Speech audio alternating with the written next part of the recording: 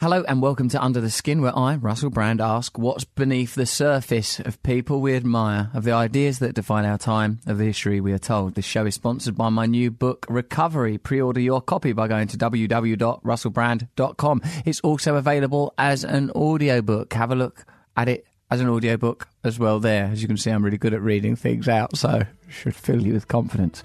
Now it's time for Under the Skin.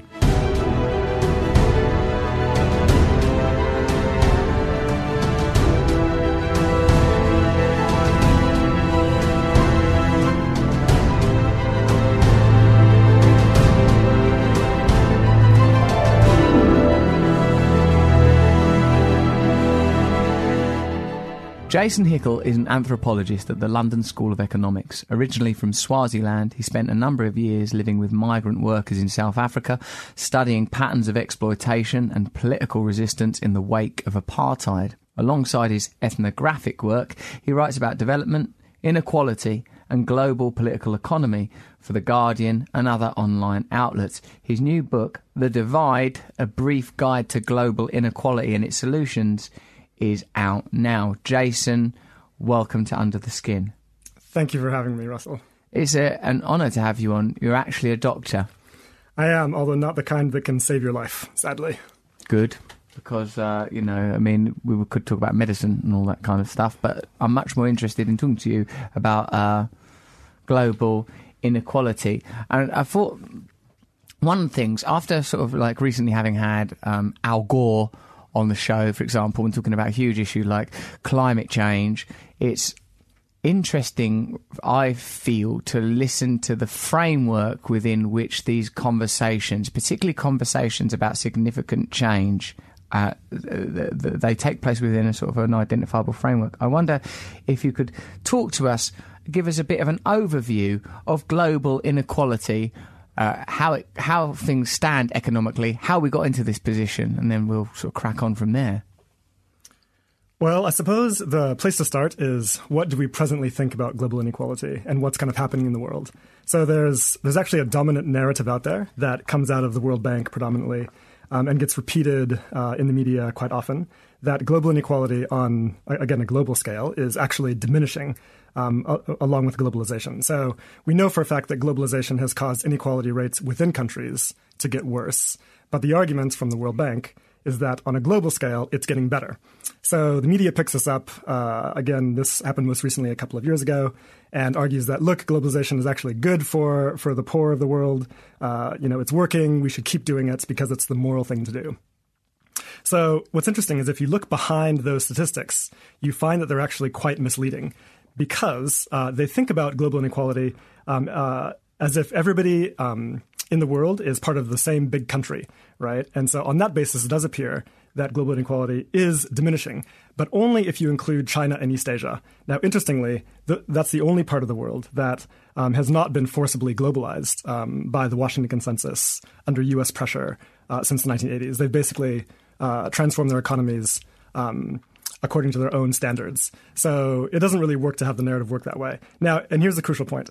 If you look at global inequality between regions of the world, between, say, the global north and the global south, or rich countries versus poor countries, what we see is that rather than diminishing, global inequality is getting dramatically worse. Since the 1960s, the per capita income gap between the north and the south, rich countries and poor countries, has tripled in size. And that's really a dramatic condemnation of globalization, pointing out that it's just not working for the vast majority of humanity. The majority of the yields of global capitalism are going to rich countries, and I think that's a big problem.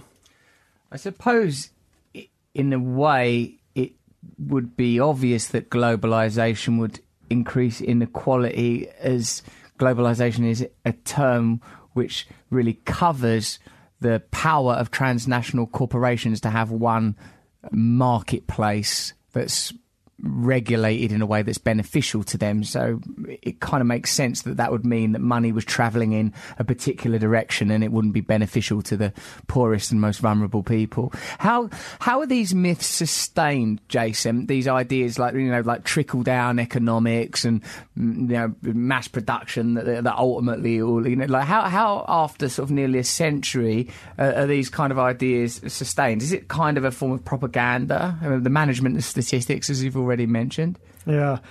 First, I just want to briefly touch on what you mentioned just now with trickle-down. So if you look at all of the new income generated by global GDP growth over the past couple of decades. What's GDP? Gross domestic product. It basically measures the increasing size of the global economy. Only 5% of all new income generated by global growth has gone to the poorest 60% of humanity. So that's an extremely slow rate of trickle-down. It's barely trickling down at all. It won't even get there. It'll be a vapour by the time it's halfway down. That's exactly right, yeah. And economists have pointed out that at that rate of trickle-down, to eradicate poverty from the face of the earth, which is what we theoretically want to be doing, would take over 200 years. That's how slow it trickles down. If there was any intention to actually eradicate poverty, this is not the means by which you would do it then. That is definitely true, and that's basically the argument that I make in my book, The Divide. But there is no intention to eradicate poverty. Poverty is necessary, isn't it, for this global economic model? Hey, so you're an anthropologist. Doesn't anthropologist mean study of human behaviour? Yes, that's anthropology. So my anthropological work is focused on a particular part of the world. That's South Africa. I'm originally from Swaziland, so it's quite close to where I'm from. And again, I look at patterns of migration and exploitation in that region. But just by virtue of having grown up in Swaziland and then moving to the States for my university and PhD, I was really grappling with this question of why are some countries so immensely rich and consume so much while other countries are so miserably poor and have been for such a long time. So I guess that's, the question of why the world is divided as it is economically has really exercised me. And that kind of led me on this really 10 or more year journey to understand more about how the global economy works and write that up in a way that the average person can understand. So the aspect of anthropology that interests you is the movement of resources and capital and systems of dominance. And after your decade of research leading to this book of yours, The Divide, what are your most important observations? And I'm glad you said in a language that anyone can understand, because I'm anyone. So can you put it in, tell us what your most important observations are? Well, so I want to go back to the question you asked earlier about... No! I'm going to ultimately answer the question you just asked. Fair enough. You mentioned this thing about narrative, right? What's the narrative that sort of keeps the system chugging along? Oh, yeah, right. That was a good question. It was a brilliant question, actually. So, and I think that probably, the center of this narrative is that, rich countries have become rich based on their own hard work, and they have the right policies, and they're smart, et cetera, et cetera. Whereas poor countries are poor because, they have internal policy failures. Maybe they're corrupt. Maybe they have bad climates, not enough resources, et cetera, et cetera. But rich countries are very generous, and what they do is they give generously of their surplus across the divide to poor countries to help them sort of up the development ladder. And so we hear this all the time from our politicians talking about the international aid budget, the foreign aid budget. And on a global scale, the foreign aid budget that flows from rich countries to poor countries is huge. It's $130 billion per year, right? Now, that sounds like a lot of money, and it is. That's about the equivalent of all of the profits of all of the commercial banks in the U.S. combined that goes from north to south every year. But if you look at all the money that flows around the world, way more flows from south to north on an order of magnitude than trickles the other way. And I think that is really the key point that we need to make here. The aid is not flowing from north to south. It's flowing from south to north. It's flowing in reverse. So basically, poor countries are developing rich countries. I see. Rich countries are not developing poor countries. So that that flows from north to south is contextualized as aid, and that flows from south to north is contextualised as good business, as economics, but really you would say it's sort of post-colonial exploitation. Yeah, you can see it as plunder, or you can see it as tribute. But here's a really important fact. So, and this is actually quite recent data. So I guess it was in December or January, an institute in Washington, D.C. called Global Financial Integrity partnered with the Norwegian School of Economics to do the most comprehensive study of financial flows around the world ever conducted in the world in history. And what they found is that poor countries are net creditors to rich countries on such a scale that for every dollar of aid that poor countries receive from rich countries, they lose $24 in net outflows, right?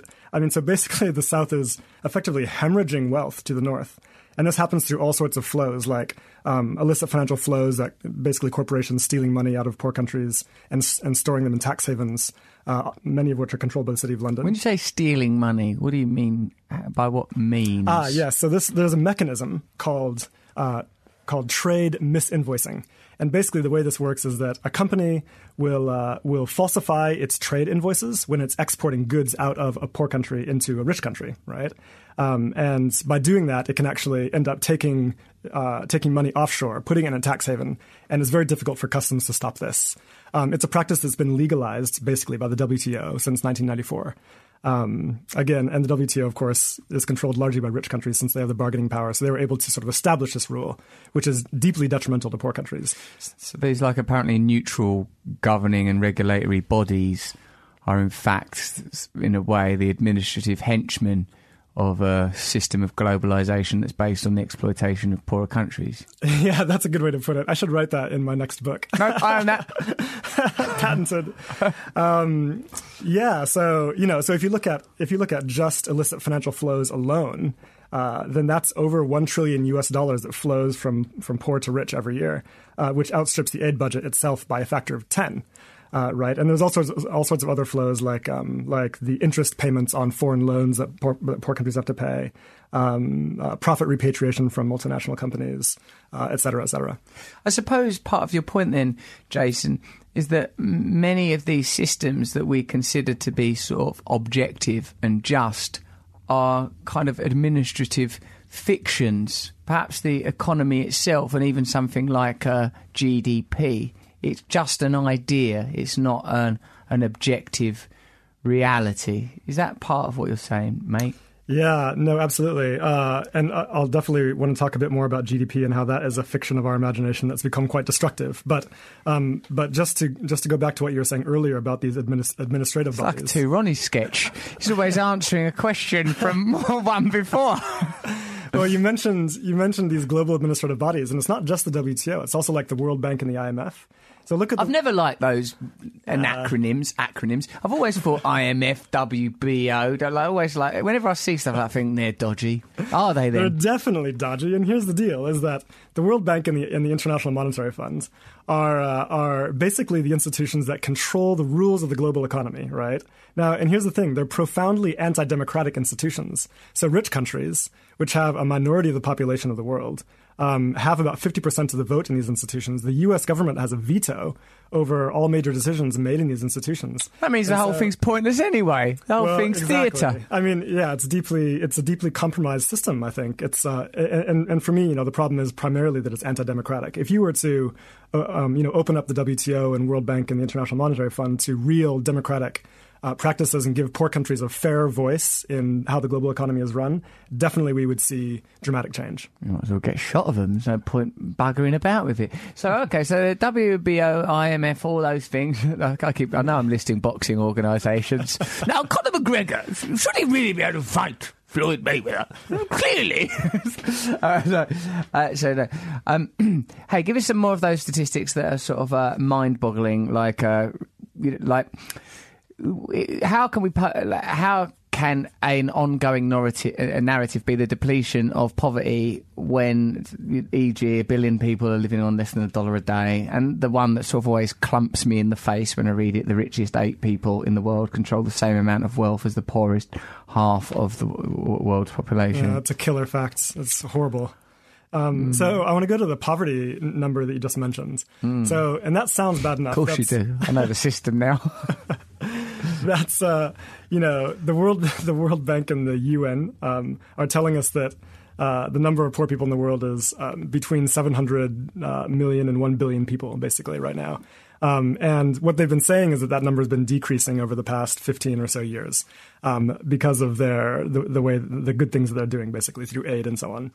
But if you look at how they measure poverty, there's a real problem at stake.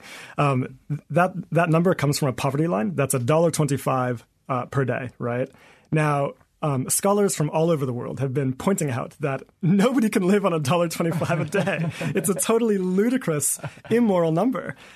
So in order to achieve the most basic levels of human subsistence, to achieve normal human life expectancy, to have a decent chance of surviving past your 5th birthday, et cetera, you have to have at least $5 per day, right?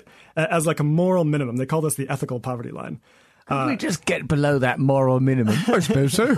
Exactly. So here's the thing: if you measure global poverty at that level, then it's not 1 billion people in poverty. It's 4.3 billion people in poverty, which is 60% of the world's population.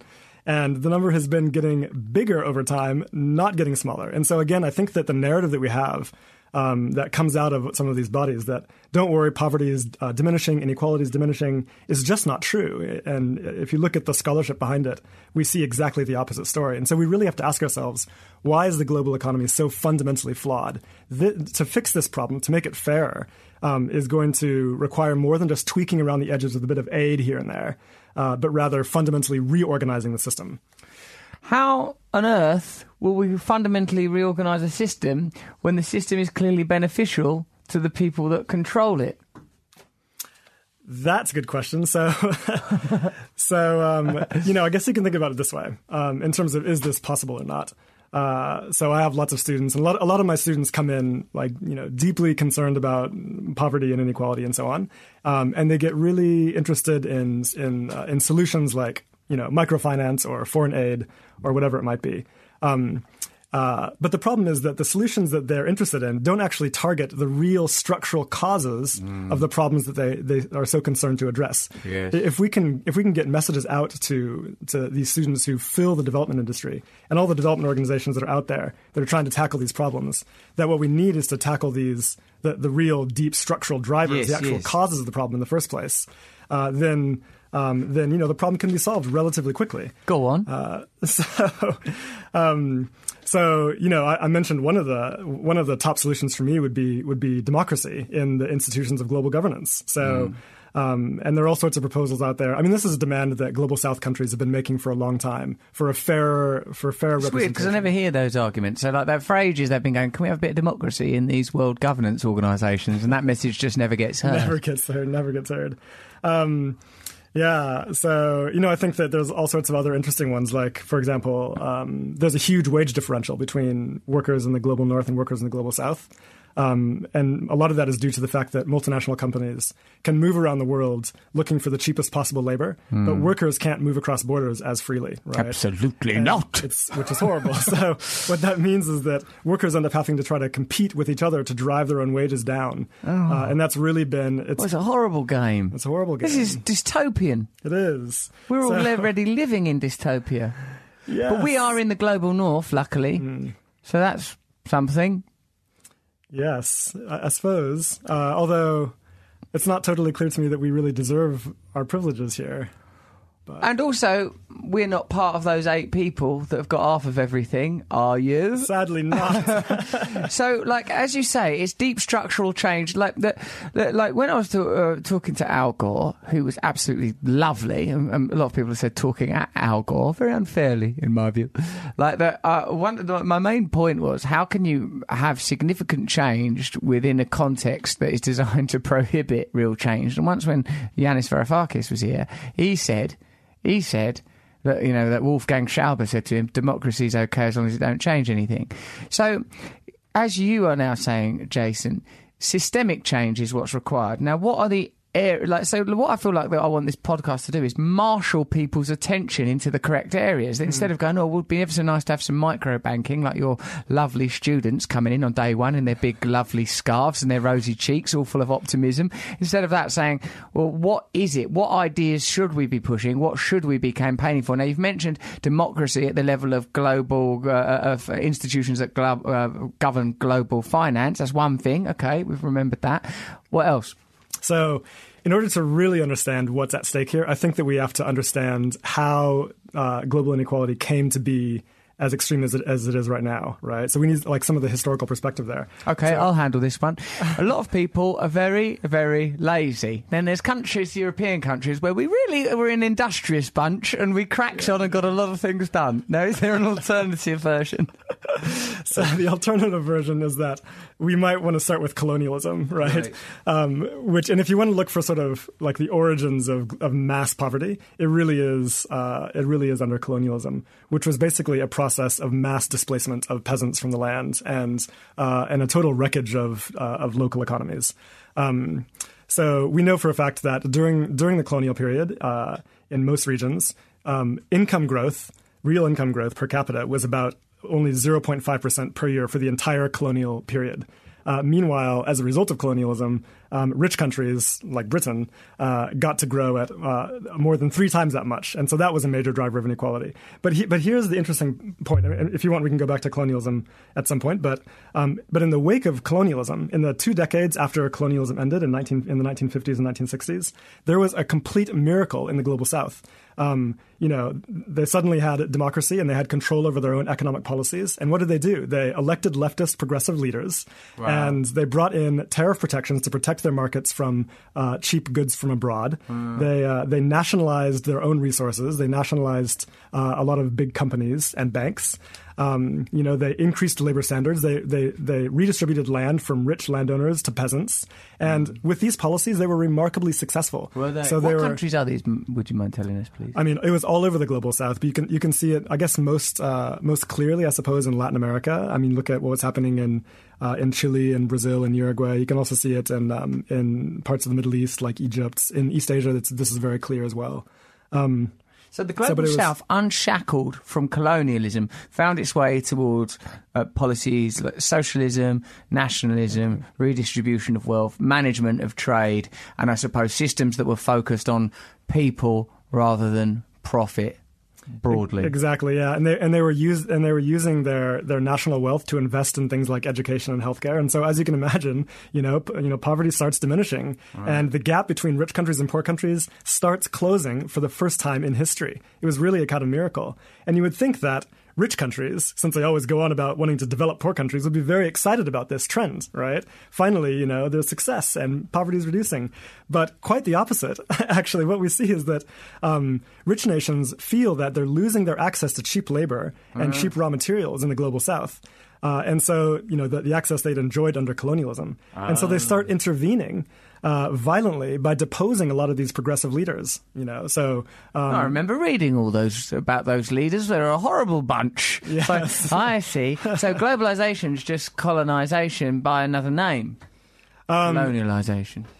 Yeah, I suppose. Yeah, but what's interesting is that the series of coups that started unfolding, led by Britain and the U.S. and France and Belgium. What were we doing? We were funding coups we were either overthrowing leaders in the global South ourselves, or we were funding movements to overthrow them, or we were just supporting right-wing dictatorships to prevent democratic revolutions from happening. God, we're so crafty, aren't we? We really love a bit of profit. We'll do whatever it takes. Go-getters, I say we are, us in the global north. So I suppose it's, wow, that's fascinating. I didn't know that. So in a very short period of time, post-colonially, economic disparity was decreased because people obviously acted in a kind of a national self-interest, not the sort of rampant individualism and inequality producing systems that we have grown to know and love.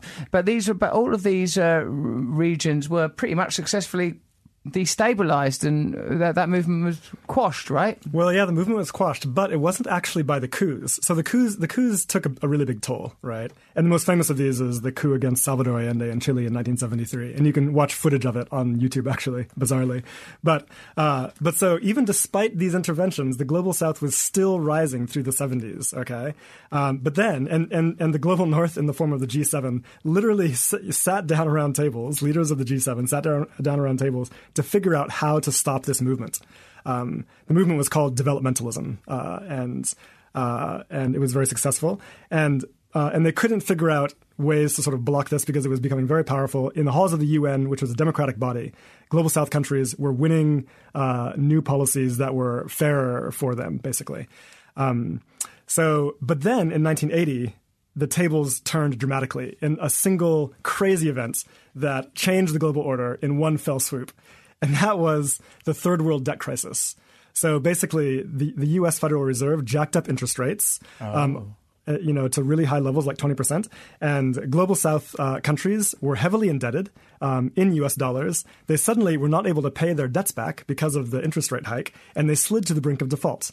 Now, if they were going to default, Wall Street would have basically collapsed. And so Wall Street talked to the U.S. government and said, please, you need to bail us out. You need to solve this problem. The U.S. government talked to the IMF and said, you are going to go and roll over the debts of those developing countries on the condition that they adopt what we call structural adjustment programs, which basically means liberalize your trade, cut your labor rules, cut your environmental regulations, privatize your companies and your assets, et cetera, et cetera. Yes, this is what Naomi Klein talks about in Shock Doctrine, isn't it? That these sort of Basically. global policies led to the destabilisation of those regimes. Just one point I want to pick up on there, Jason. See that 20% hike by the Federal Reserve? Was that part of the scheme? How come they did that? So that was not exactly part of the scheme, actually. That had to do with a domestic problem in the U.S. at the time. So the U.S. was suffering with what we call stagflation. Yeah, so stagflation. Well, go to your doctor. Jason's missus is involved. Oh no, I can't show her. I'm embarrassed. It was basically high levels of inflation but low levels of growth, and so they had to figure out some way to increase levels of growth again, because the rich people were really upset that they weren't gaining a fair income share. And so they figured out that they could, if they raised interest rates, it would basically cause a recession in the U.S. It would empty out the factories, break the back of the labor unions, which were very powerful at the time, and decrease the price of labor, which it succeeded in doing. And as a result, the cost of labor in the U.S. has not risen since 1980, if you can imagine it. So it was to solve a domestic political problem, right. But it had these ramifications around the world that changed the way the world worked forever. Ultimately, to the benefit of the same interests, no? Because the Wall Street said to IMF, go roll over these loans. They said, we'll do it as long as you adopt these systems that are amenable to our worldview. And everyone's cushy, jobs are good. You're very good at describing these things in a way that I can understand, because I understood that just then. Now, I'm angry about it. What are we going to do?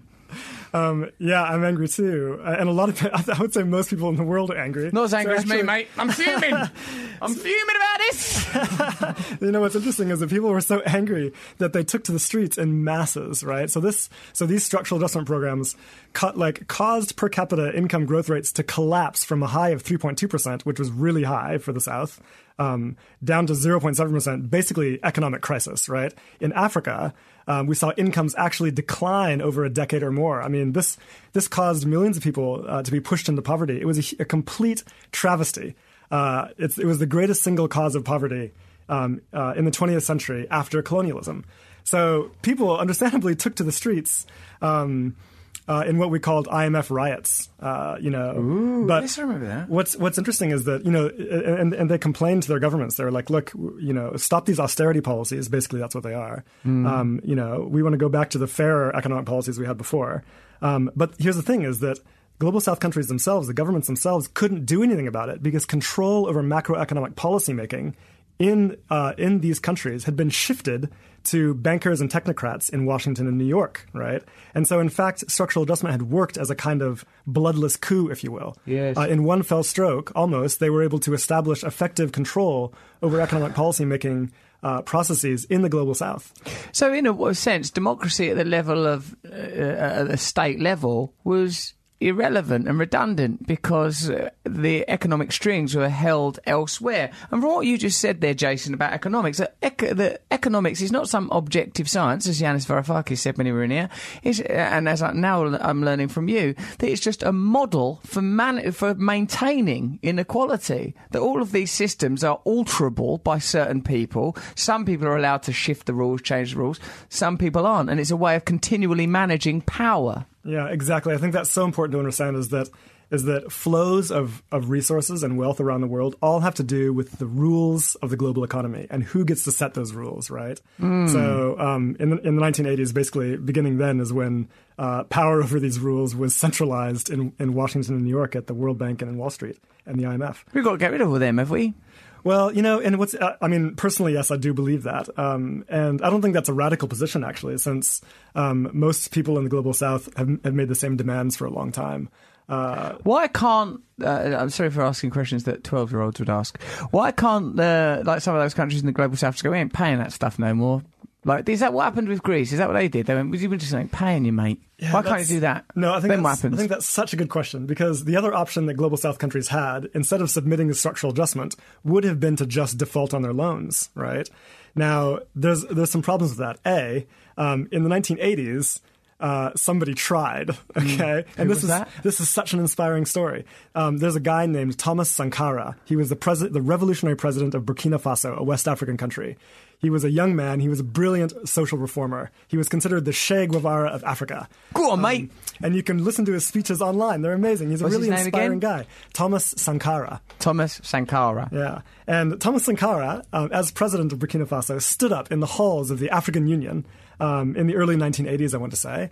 And he gave his famous speech against debt. He said, comrades, basically, debt is a form of neocolonialism. It means that the West gets to control what happens in terms of economic policy in our countries. And this is what he said. He said, here's the thing about debt. If you do not pay it, nobody dies. Right? If you do pay it, we surely die. And it was interesting because the room electrified, and he basically started a kind of revolution against debt, right? Yeah. And 3 months later, he was assassinated in a French-backed coup. So here's the thing: is that this I knew it wasn't going to end well for old Thomas. Never ends well, does it? Poor Thomas. He was a good-looking guy too, I have to say. Mate, don't objectify him. He's just come up with a brilliant bloody revolution against debt. But we will have a look at him in a minute. Oh, he sounds like a bloody hero. So a lot of these terms, right? That's interesting. So I like that. Debt is a sort of another way of crowbarring sort of colonialism into the mix. When I was thinking about these rules, people think about these rules, these economic rules that dominate global trade and the flow of resources around the world as a sort of objective, but they are, of course, determined by the powerful. So we should look very carefully at these non-national, transcendent global organisations, such as the IMF and other things that I keep thinking of as wrestling organisations, because they are setting the structures that mean that change is impossible. Another thing that just occurred to me is when people say, what's the answer? Redistribution of wealth. Well, redistribution of wealth is what's been happening all along. The wealth of the South has been redistributed to the North, and of course, this isn't just happening on a global level, it's happening on the level of caste and class within each of these countries, because there's loads of people, of course, look out this window here in London, Leicester Square, and you'll see people that are in the global north, and it ain't going too well for them either. They're sleeping out there on those streets. Now, I suppose really what's required is an ideological shift that's the self-corrective measures that were applied in some of the countries in the 70s that brought about that economic miracle on a national level of socialism, nationalisation and protective trade tariffs. It's almost like at this point we need a way of presenting those kind of ideas on a global level, or just popularising the ideas so perhaps parties could run on them. Because I sometimes, after what happened with Syriza in Greece and, and sort of what's happening in this country with Jeremy Corbyn or Bernie Sanders in the USA, I sometimes think, well, if you did have a leader like Corbyn got in, would these global institutions prevent real change from being enacted? Would they? Yeah. Or are you going to answer a question from this morning? I suppose one of the most important interventions is to cancel the debts, and I really mean that. I don't mean let's forgive some debts, which suggests somehow they sinned. What are these debts anyway? Well, so the debts, most of them actually were accumulated during the 1970s after the oil crisis in 1973. Basically, what it meant is that in order to fund their own consumption, global South countries had to borrow tons of money because the price of oil was so high. And so a lot of these debts are actually still hanging around since the 1970s, some even older than that. And because of the miracle of compound interest, many of them have been paid off many times over already. And yet they're still paying them off. And so it's kind of this, it's a problem in two ways. It's kind of a flood, it's like a flood of cash that goes from poor countries directly to banks, mostly in rich countries. And the other thing is it means that governments don't have effective control over their own policymaking, economically speaking. So if you cancel the debts in a radical way, yes, which would require, of course, global South countries getting together to resist debt, to collectively refuse repayments. They can't assassinate them all at the same time. That would look bad. That would look bad, right? Then countries are freed up to pursue policies that are fair. It's almost like you don't want the North or the cancelling them. You just want the South go, we ain't paying them. It's not, we're not down to you cancel them or not. We're cancelling them. We're just not paying it. That's sort of what's required. Now, I suppose, what historically what the penalties have been, as you say, the assassination of people that propose those kind of measures and the replacement with regimes that are friendly to the objectives of the institutions that continue to benefit. So what's, I suppose, interesting is whether or not new alliances can be made, because I feel sort of naturally more of an affinity with the people that would be cancelling the debt rather than the debtors, even though I'm, here in a lovely studio in the global north and I'm doing pretty well. Yeah, and I think that's maybe increasingly true, because if you look at the number of people who have student debt in the US, I mean, that's $1 trillion of student debt right there. They also realize that there's a real problem with the debt system. And if you can start building sort of at least conceptual alliances across these different classes of debtors, then I think that you can sort of free yourself to imagine a world without it. Cancel debt. Yeah. Good point, Jason, but I'm going to just have to stop you there, Jason, to do an advertisement break. What if you could give back while you slept? Leesa is an innovative direct-to-consumer online mattress brand that is also socially conscious. This is the sort of thing we're talking about. So you can have a mattress, you don't have to sleep on a spike. Driven by the mission to provide a better place to sleep for everybody, for every 10 mattresses Leesa sells, they donate one to a shelter through their 110 programme. That's nice, isn't it? A shelter's going to get a mattress. Not to mention, Leesa also plants one tree for every mattress sold and donates 1%, Jason, sit back down, 1% of each employee's time to volunteer for local causes.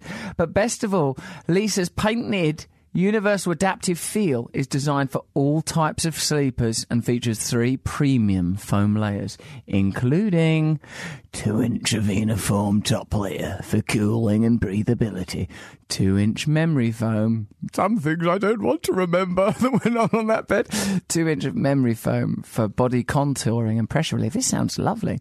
And 6-inch dense core support foam for durability and structure for sleepers of all sizes. It's available online in the US, UK, Canada and Germany, or at the Leesa Dream Gallery in NYC. The 100% American made. See, now, there you go. That's what you want, isn't it? Jobs in America. Ships or travels, compressed in a little box to your door so you can save a trip to the store. No wonder it's in Forbes' top 20 startups to watch. See, that's good. Try a Leesa mattress in your own home for 100 nights, risk-free, not in my house, with free shipping always, and get $100 off when you go to leesa.com/brand. Don't slash the mattress though, you weirdo. That's leesa.com/brand. Go on, go to that, because if these things sell well, I'll be able to get some power, and I'll be good with power. Okay, right, Jason, now what are you on about again? Global economics, is it? Just try and concentrate. Because one of the things I was thinking, again with Al Gore, was that we're prioritising economic systems which are fictions or fabrications, certainly concepts that have been created by mankind. We're favouring them over actual, factual, material, physical things like the planet and meteorological systems. And again, with all this, with what you're saying about debt management and trade manipulation, some countries have resources. So, how is a country like Africa that is mineral rich, or like Latin America with all of its agriculture and minerals, how are they poor? If you can produce those things, then that's it. You've produced those things.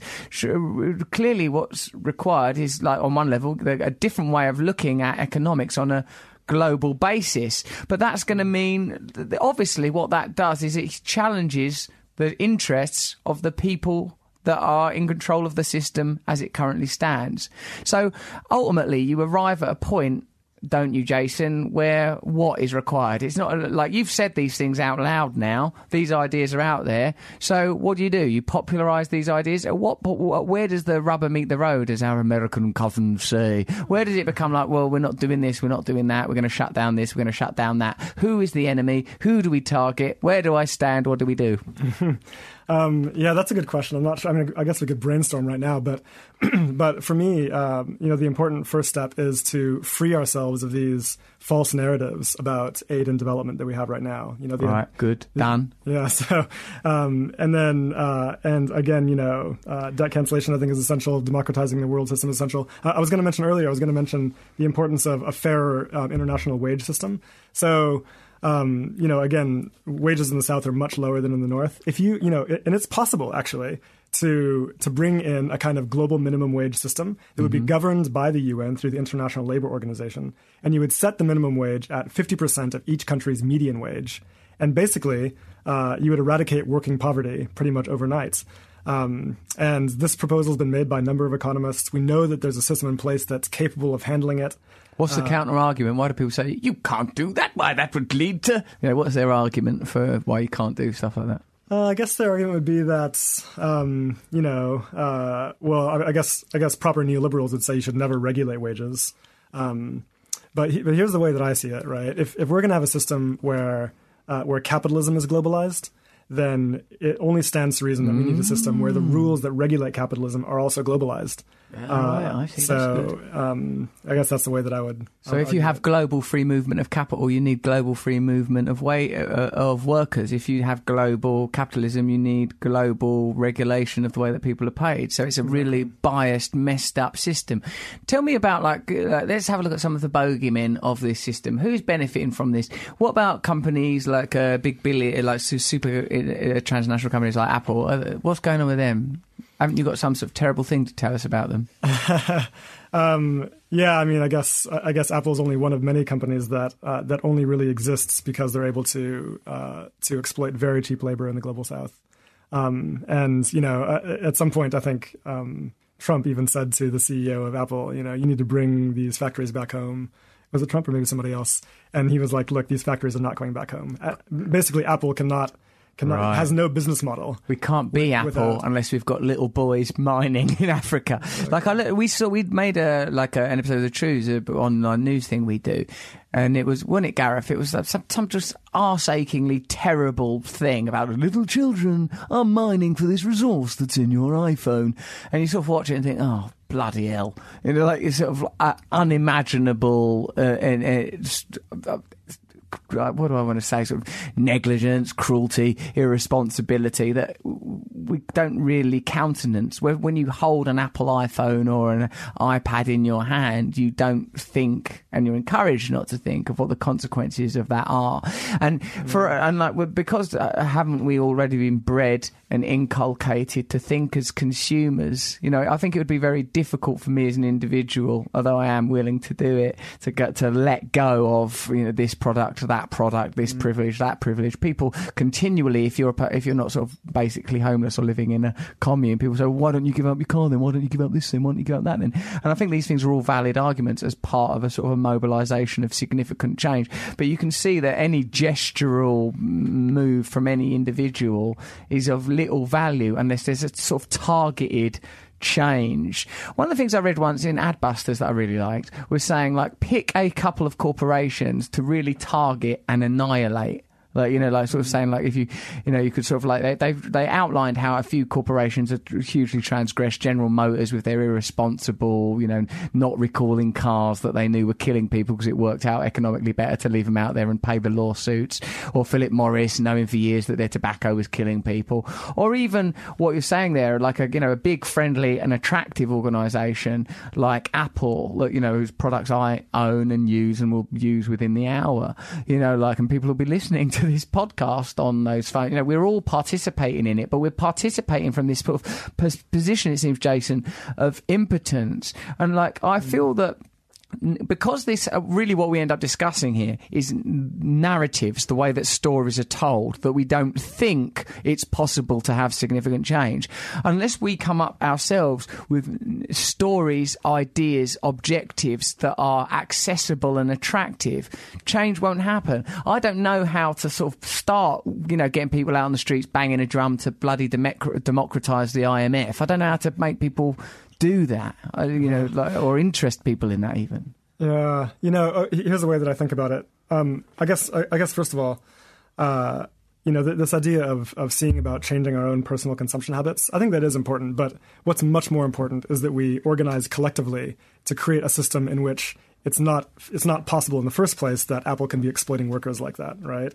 So we need a kind of collective solidarity before we just need personal responsibility. So, do you feel collective solidarity with, do you feel that as a man? Do you feel, is that something that you sort of experience? You're an anthropologist, you're an economist, you're teaching young people about this stuff.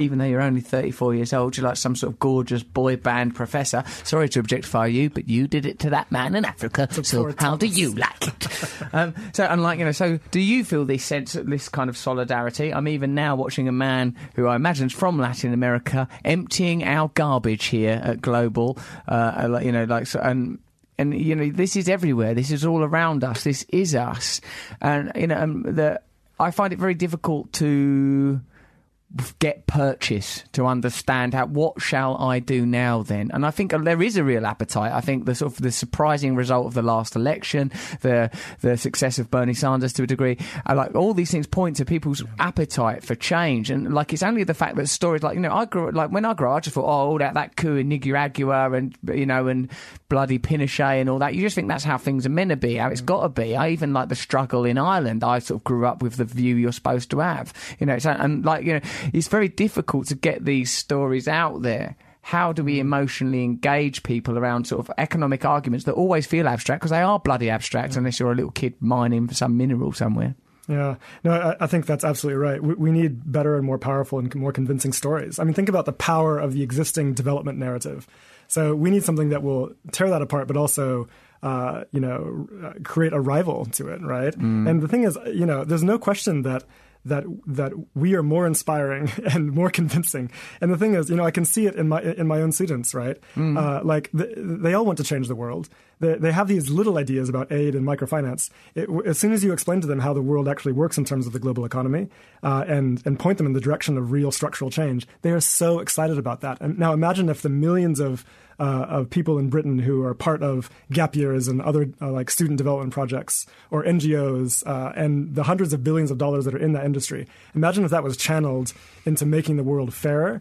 I mean, it would change radically and dramatically and would not require a single drop of additional foreign aid in order to eradicate poverty and inequality.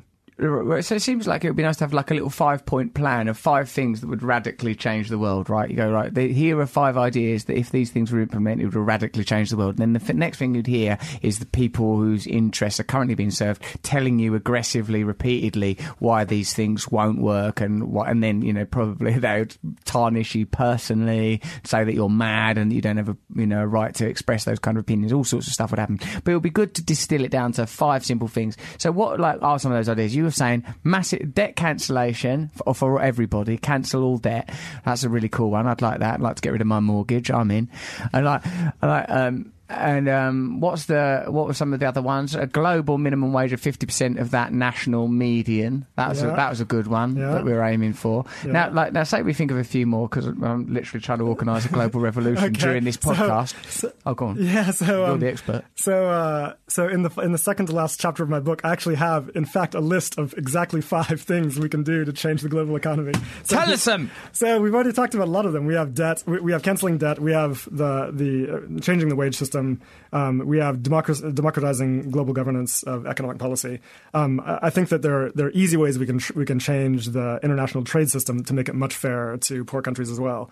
So right, for example, right now, because of the WTO's Uruguay round, which came into effect in the 1990s.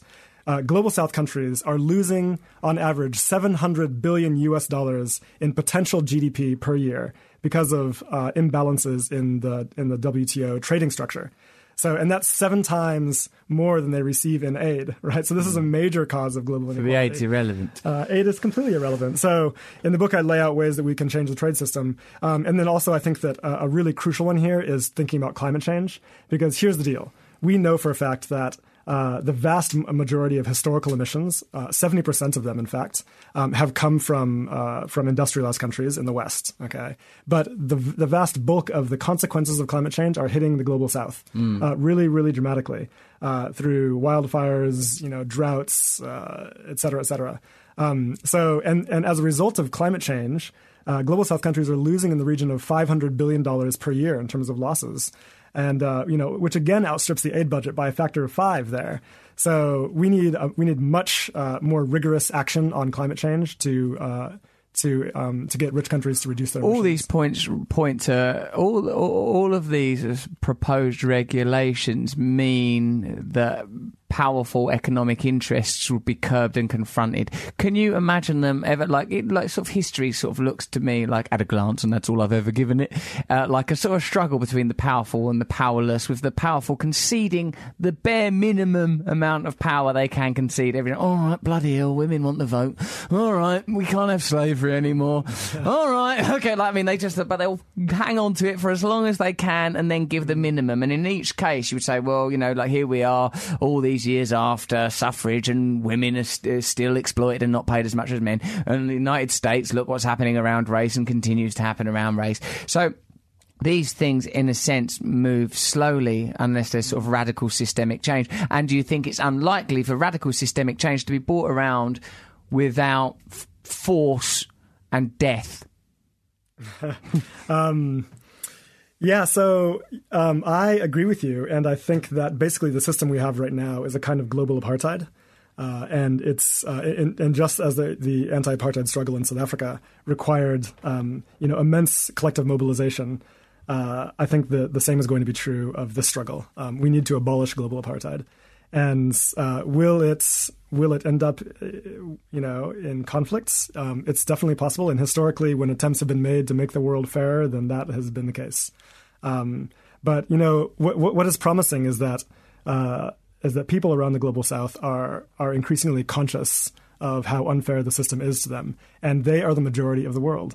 And the more and more that we include them in our discussions, in our discourse through the internet, through our media, etc., the more this message is going to come through. But how do we galvanise some working class white bloke in Doncaster or indeed Essex, because they similarly are suffering as a result of this economic system, but they're not going to start thinking, identify with some bloke in Chile. How do you have a global movement?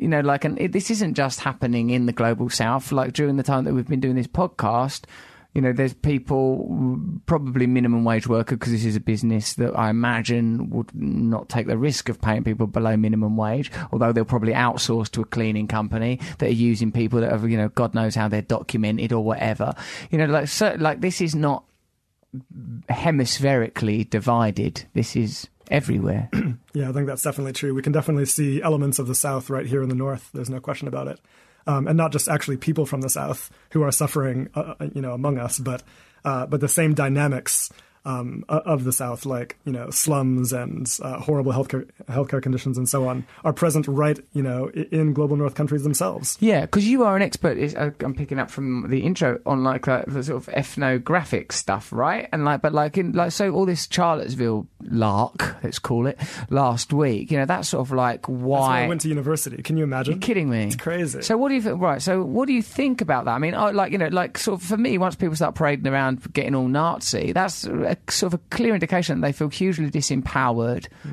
While people say, it's, under the sort of current Trump administration, people would feel that it's somehow acceptable to express more extremist views. That may be true, but also those people must be feeling something in order to do that. You and I know, and most people know, that what they're targeting is incorrect and immoral, but what they're feeling is real. They're feeling something. They're feeling anger, rage. How do we reach those people? Or do we just go, forget it, they're nutters? Or, because I don't feel that way. I feel like, these people need help. Yeah, I completely agree, and I'm very torn, because on the one hand, I think that we absolutely have to fight fascism wherever it rears its ugly head, but on the other hand, we do have to feel a kind of compassion for at least for those who reach these conclusions because they feel immiserated or dispossessed or something like that, in a legitimate sense, right? So to the extent that there are people who turn to these narratives, these white nationalist narratives, because they feel that the system is screwing them in some real sense, because the system is very unfair. Let's be honest. I think that absolutely we have to work on building their consciousness. To the extent that these people have not been immiserated but are nonetheless still racist pricks, then we can't give them any of our compassion. I guess that's kind of the way I feel about that. Yeah. Because I don't feel, I don't know why the practice is, because I'm a white man, but I feel like when that sort of stuff happens and I look at their faces with those torches, this is weird stuff, man. And I feel like that I feel we can't leave people behind. I'm not suggesting, it's obvious my allegiance lies with people that aren't marching around with torches. But I feel that unless you address the resource rage, the feeling, unless people because who should they be angry with? They're unhappy. I don't think you can get people to march around in the streets holding a torch unless there's something really seriously wrong. And unless that's addressed, then this will reformulate and remanifest the way that's clear over the course of our conversation, Jason, that the exploitation that came with colonisation simply represented as globalisation, that behind the mask of the previous national identity, corporate identities were able to continue the same exploitation, making little nods and gestures here or there when it became impossible to not do that. But to make significant change, you have to start dealing with what people are feeling, what's happening in people's hearts and minds and spirits. Because it's really excellent to hear you outline how these things have happened, why they've happened, and what would need to change in order for significant redistribution or a fairer society to emerge. But unless people can be emotionally engaged, I don't see how that will happen. Because I think most people will have a vague idea everything's corrupt, everything's you can't. But I think people also feel broadly impotent. I think that another thing we have to consider here is that the South might just take matters into their own hands, right? Oh. And already, I guess in a way, we're kind of irrelevant to the struggle. I mean, we in the West, we're obviously on the wrong side.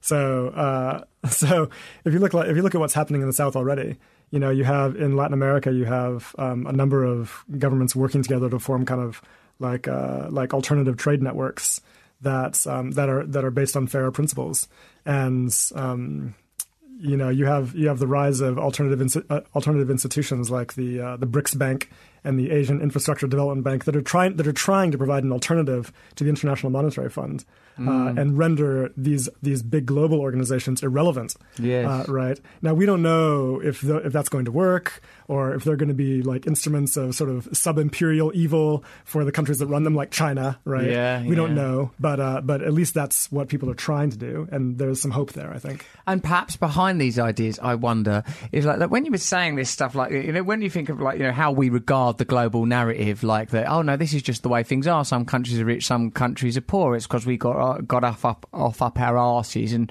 invented the spinning jenny, and then the VDU, and behind sort of within this, there are sort of concurrent narratives around things like Darwinism that underwrite that kind of philosophy. Survival of the fittest. Life is a struggle for resources, and that's just the way it is. The fittest and the strongest and the best survive. These are already sort of selective narrativizations of history. The mechanistic model of the planet. The world is a bit like a machine. Evolution's a bit like a machine, selecting and making binary choices. As long as we are underwritten by that kind of philosophy, then why would we be compassionate, or why would any emergent system not resort ultimately to, like you said, a sub-imperial or comparable trend? Setting up some rival economic model sort of that China's involved in. I don't know much about China, but there's they don't look to me like they're front over there threading flowers for each other's hair and giving each other massages. Looks like they could be a pretty leery bunch as well if it all ever kicks off. So unless, where are the resources for these rules? Why are we going to come up with from where do we reach inside of ourselves and find a philosophy by which we can legitimately live and call ourselves human and call ourselves brothers and sisters and custodians of this planet? What is going to be the resource? And this is the bit where I go, it's spirituality. I think that's actually so important. I think that we have to start realizing that we are all connected. That we're brothers and sisters. I think that's so essential, and it sounds so silly to say, I guess. Yeah, because we've been taught to think it's all silly, so that people can crack on and exploit everyone. Don't say that. It's silly to be brothers and sisters. Right now, shut up. You're not brothers and sisters. You're an individual. Bye. If globalization has done anything good for us, it's the globalization of our sense of connection, and I think that we're definitely more aware of each other right now, and I think that we need to realize that in order for us to create a world where we're able to eradicate poverty, we need to learn how to share. And I think that's so fundamental, because the narrative that we've been sold from people in power is that the only way to eradicate poverty is through GDP growth, right? But we know that on a limited planet, which is what we live on, and in an era of rapid climate change, continued GDP growth is not an option. So without growing the GDP and having some of it trickle down to the poorest, how are we going to eradicate poverty? The only way to do it is to share what we already have more fairly. And that's got to be a realization for us. None of us want to live in a world that's marked where 60% of the human population is in poverty, right? If you talk to the average bloke on the street, they're not going to want that. And so the key is to realize what's necessary for us to create an alternative world. And that really is sharing.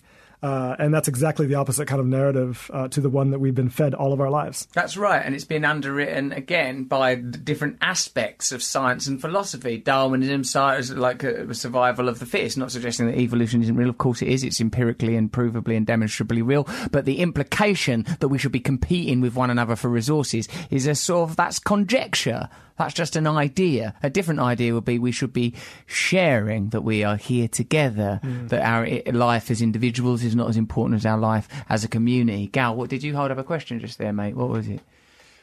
And this is a question, Jason, that I've just thought up with using my brilliant little brain. Is there any hope within current global power structures? Are there any good guys? Anyone we can look to optimistically? Don't feel obliged to say me. That's already obvious. I think there's some interesting people. You know, I was talking about structural adjustment earlier. Crucially, the exact same policies that were imposed on the South in the 1980s are now being imposed all over Southern Europe, right? And Greece, of course, is the key example of this. So Greece is being structurally adjusted for the sake of bailing out French and German banks, basically. The same thing that happened in the 1980s for the South. And so you have the emergence of resistance there in the form of Syriza, or at least it was a kind of resistance, and Yanis Varoufakis. And yeah, that dude's cool. He's a cool guy, yeah, and I like what he has to say. But it's not just him. There are also people, elsewhere in the South. I think that the president of Bolivia... You want to create a gang of global crusaders, a bit like the Marvel Avengers franchise, and I'm in it as well. And we all go around coming up with brilliant ideas, and then me sort of going into shamanic trances, preaching it all around the world. Yes, I definitely want to do that. But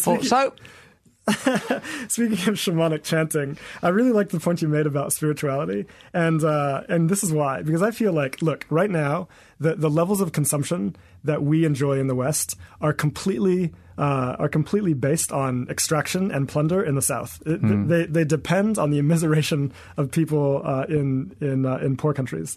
Now, I think that actually probably plays really, really badly for our sense of psyche and our like, inner well-being. I think that none of us want to live in a world like that, where deep inside we know that the things we consume and the privilege that we have depends on the suffering of other people. I think it makes us all like deeply anxious on some even unspoken level, even if we don't acknowledge it. Yes. And so, in order to have a kind of inner healing, we have to live in a world where our daily actions are not creating misery in the rest of the world. That's beautiful.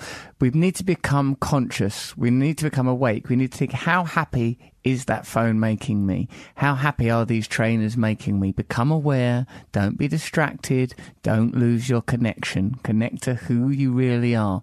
Any books you're going to recommend for us? Obviously, your book, which is called The Divide, A Brief Guide to Global Inequality and Its Solutions. Brief, eh? It's brief, yeah. It's basically this, mate. I bet it bangs right on, doesn't it? How many pages? It's like 340. That's with not notes. Brief! I think that includes endnotes and stuff. You don't have to read those. I won't. I'm going to tear it out as soon as I get it. A whole bit of the back, I'm tearing it. I brought you a copy. I'm going to sign it for you. Oh, my God. I'm not going to tear the back out. I'm going to kiss it. I'm going to kiss it and touch it and cuddle it. I guess I would recommend, one of my favorite thinkers in this field is a guy named Ha-Joon Chang, a brilliant professor in Cambridge. And he wrote an amazing book called Bad Samaritans, and I definitely recommend that people read that. What's his name again? His name is Ha-Joon Chang. Ha-Joon Chang. Yeah, he's from South Korea. See, I find it hard to remember non-sort of Christian-sounding names. Who is that African bloke? Thomas what? Thomas Sankara. Thomas Sankara, we're looking him up. And what's the South Korean economist fella? His name is Ha-Joon Chang. Ha-Joon Chang, Thomas Sankara. Next week there will be a quiz. If you don't know anything about those two people, you will be banned from downloading this podcast. Jason, thanks for coming on our show. You've been absolutely brilliantly illuminating. So clear, so wonderful. I feel smarter already. I've memorised some of those things you've said. What a wonderful guest you are. Thank you. Thanks, Russell. Thanks, man. That show was sponsored by my new book, Recovery. To pre-order your copy, go to russellbrand.com, or you can go to, there's an Amazon link actually that you can go to. I've probably tweeted it. And if you like this show, please subscribe and review it wherever you got it, like iTunes or that other one that, if you've got an Android phone, please only give it 5 stars, because I take the reviews quite seriously and I could be offended, and you wouldn't like that, would you?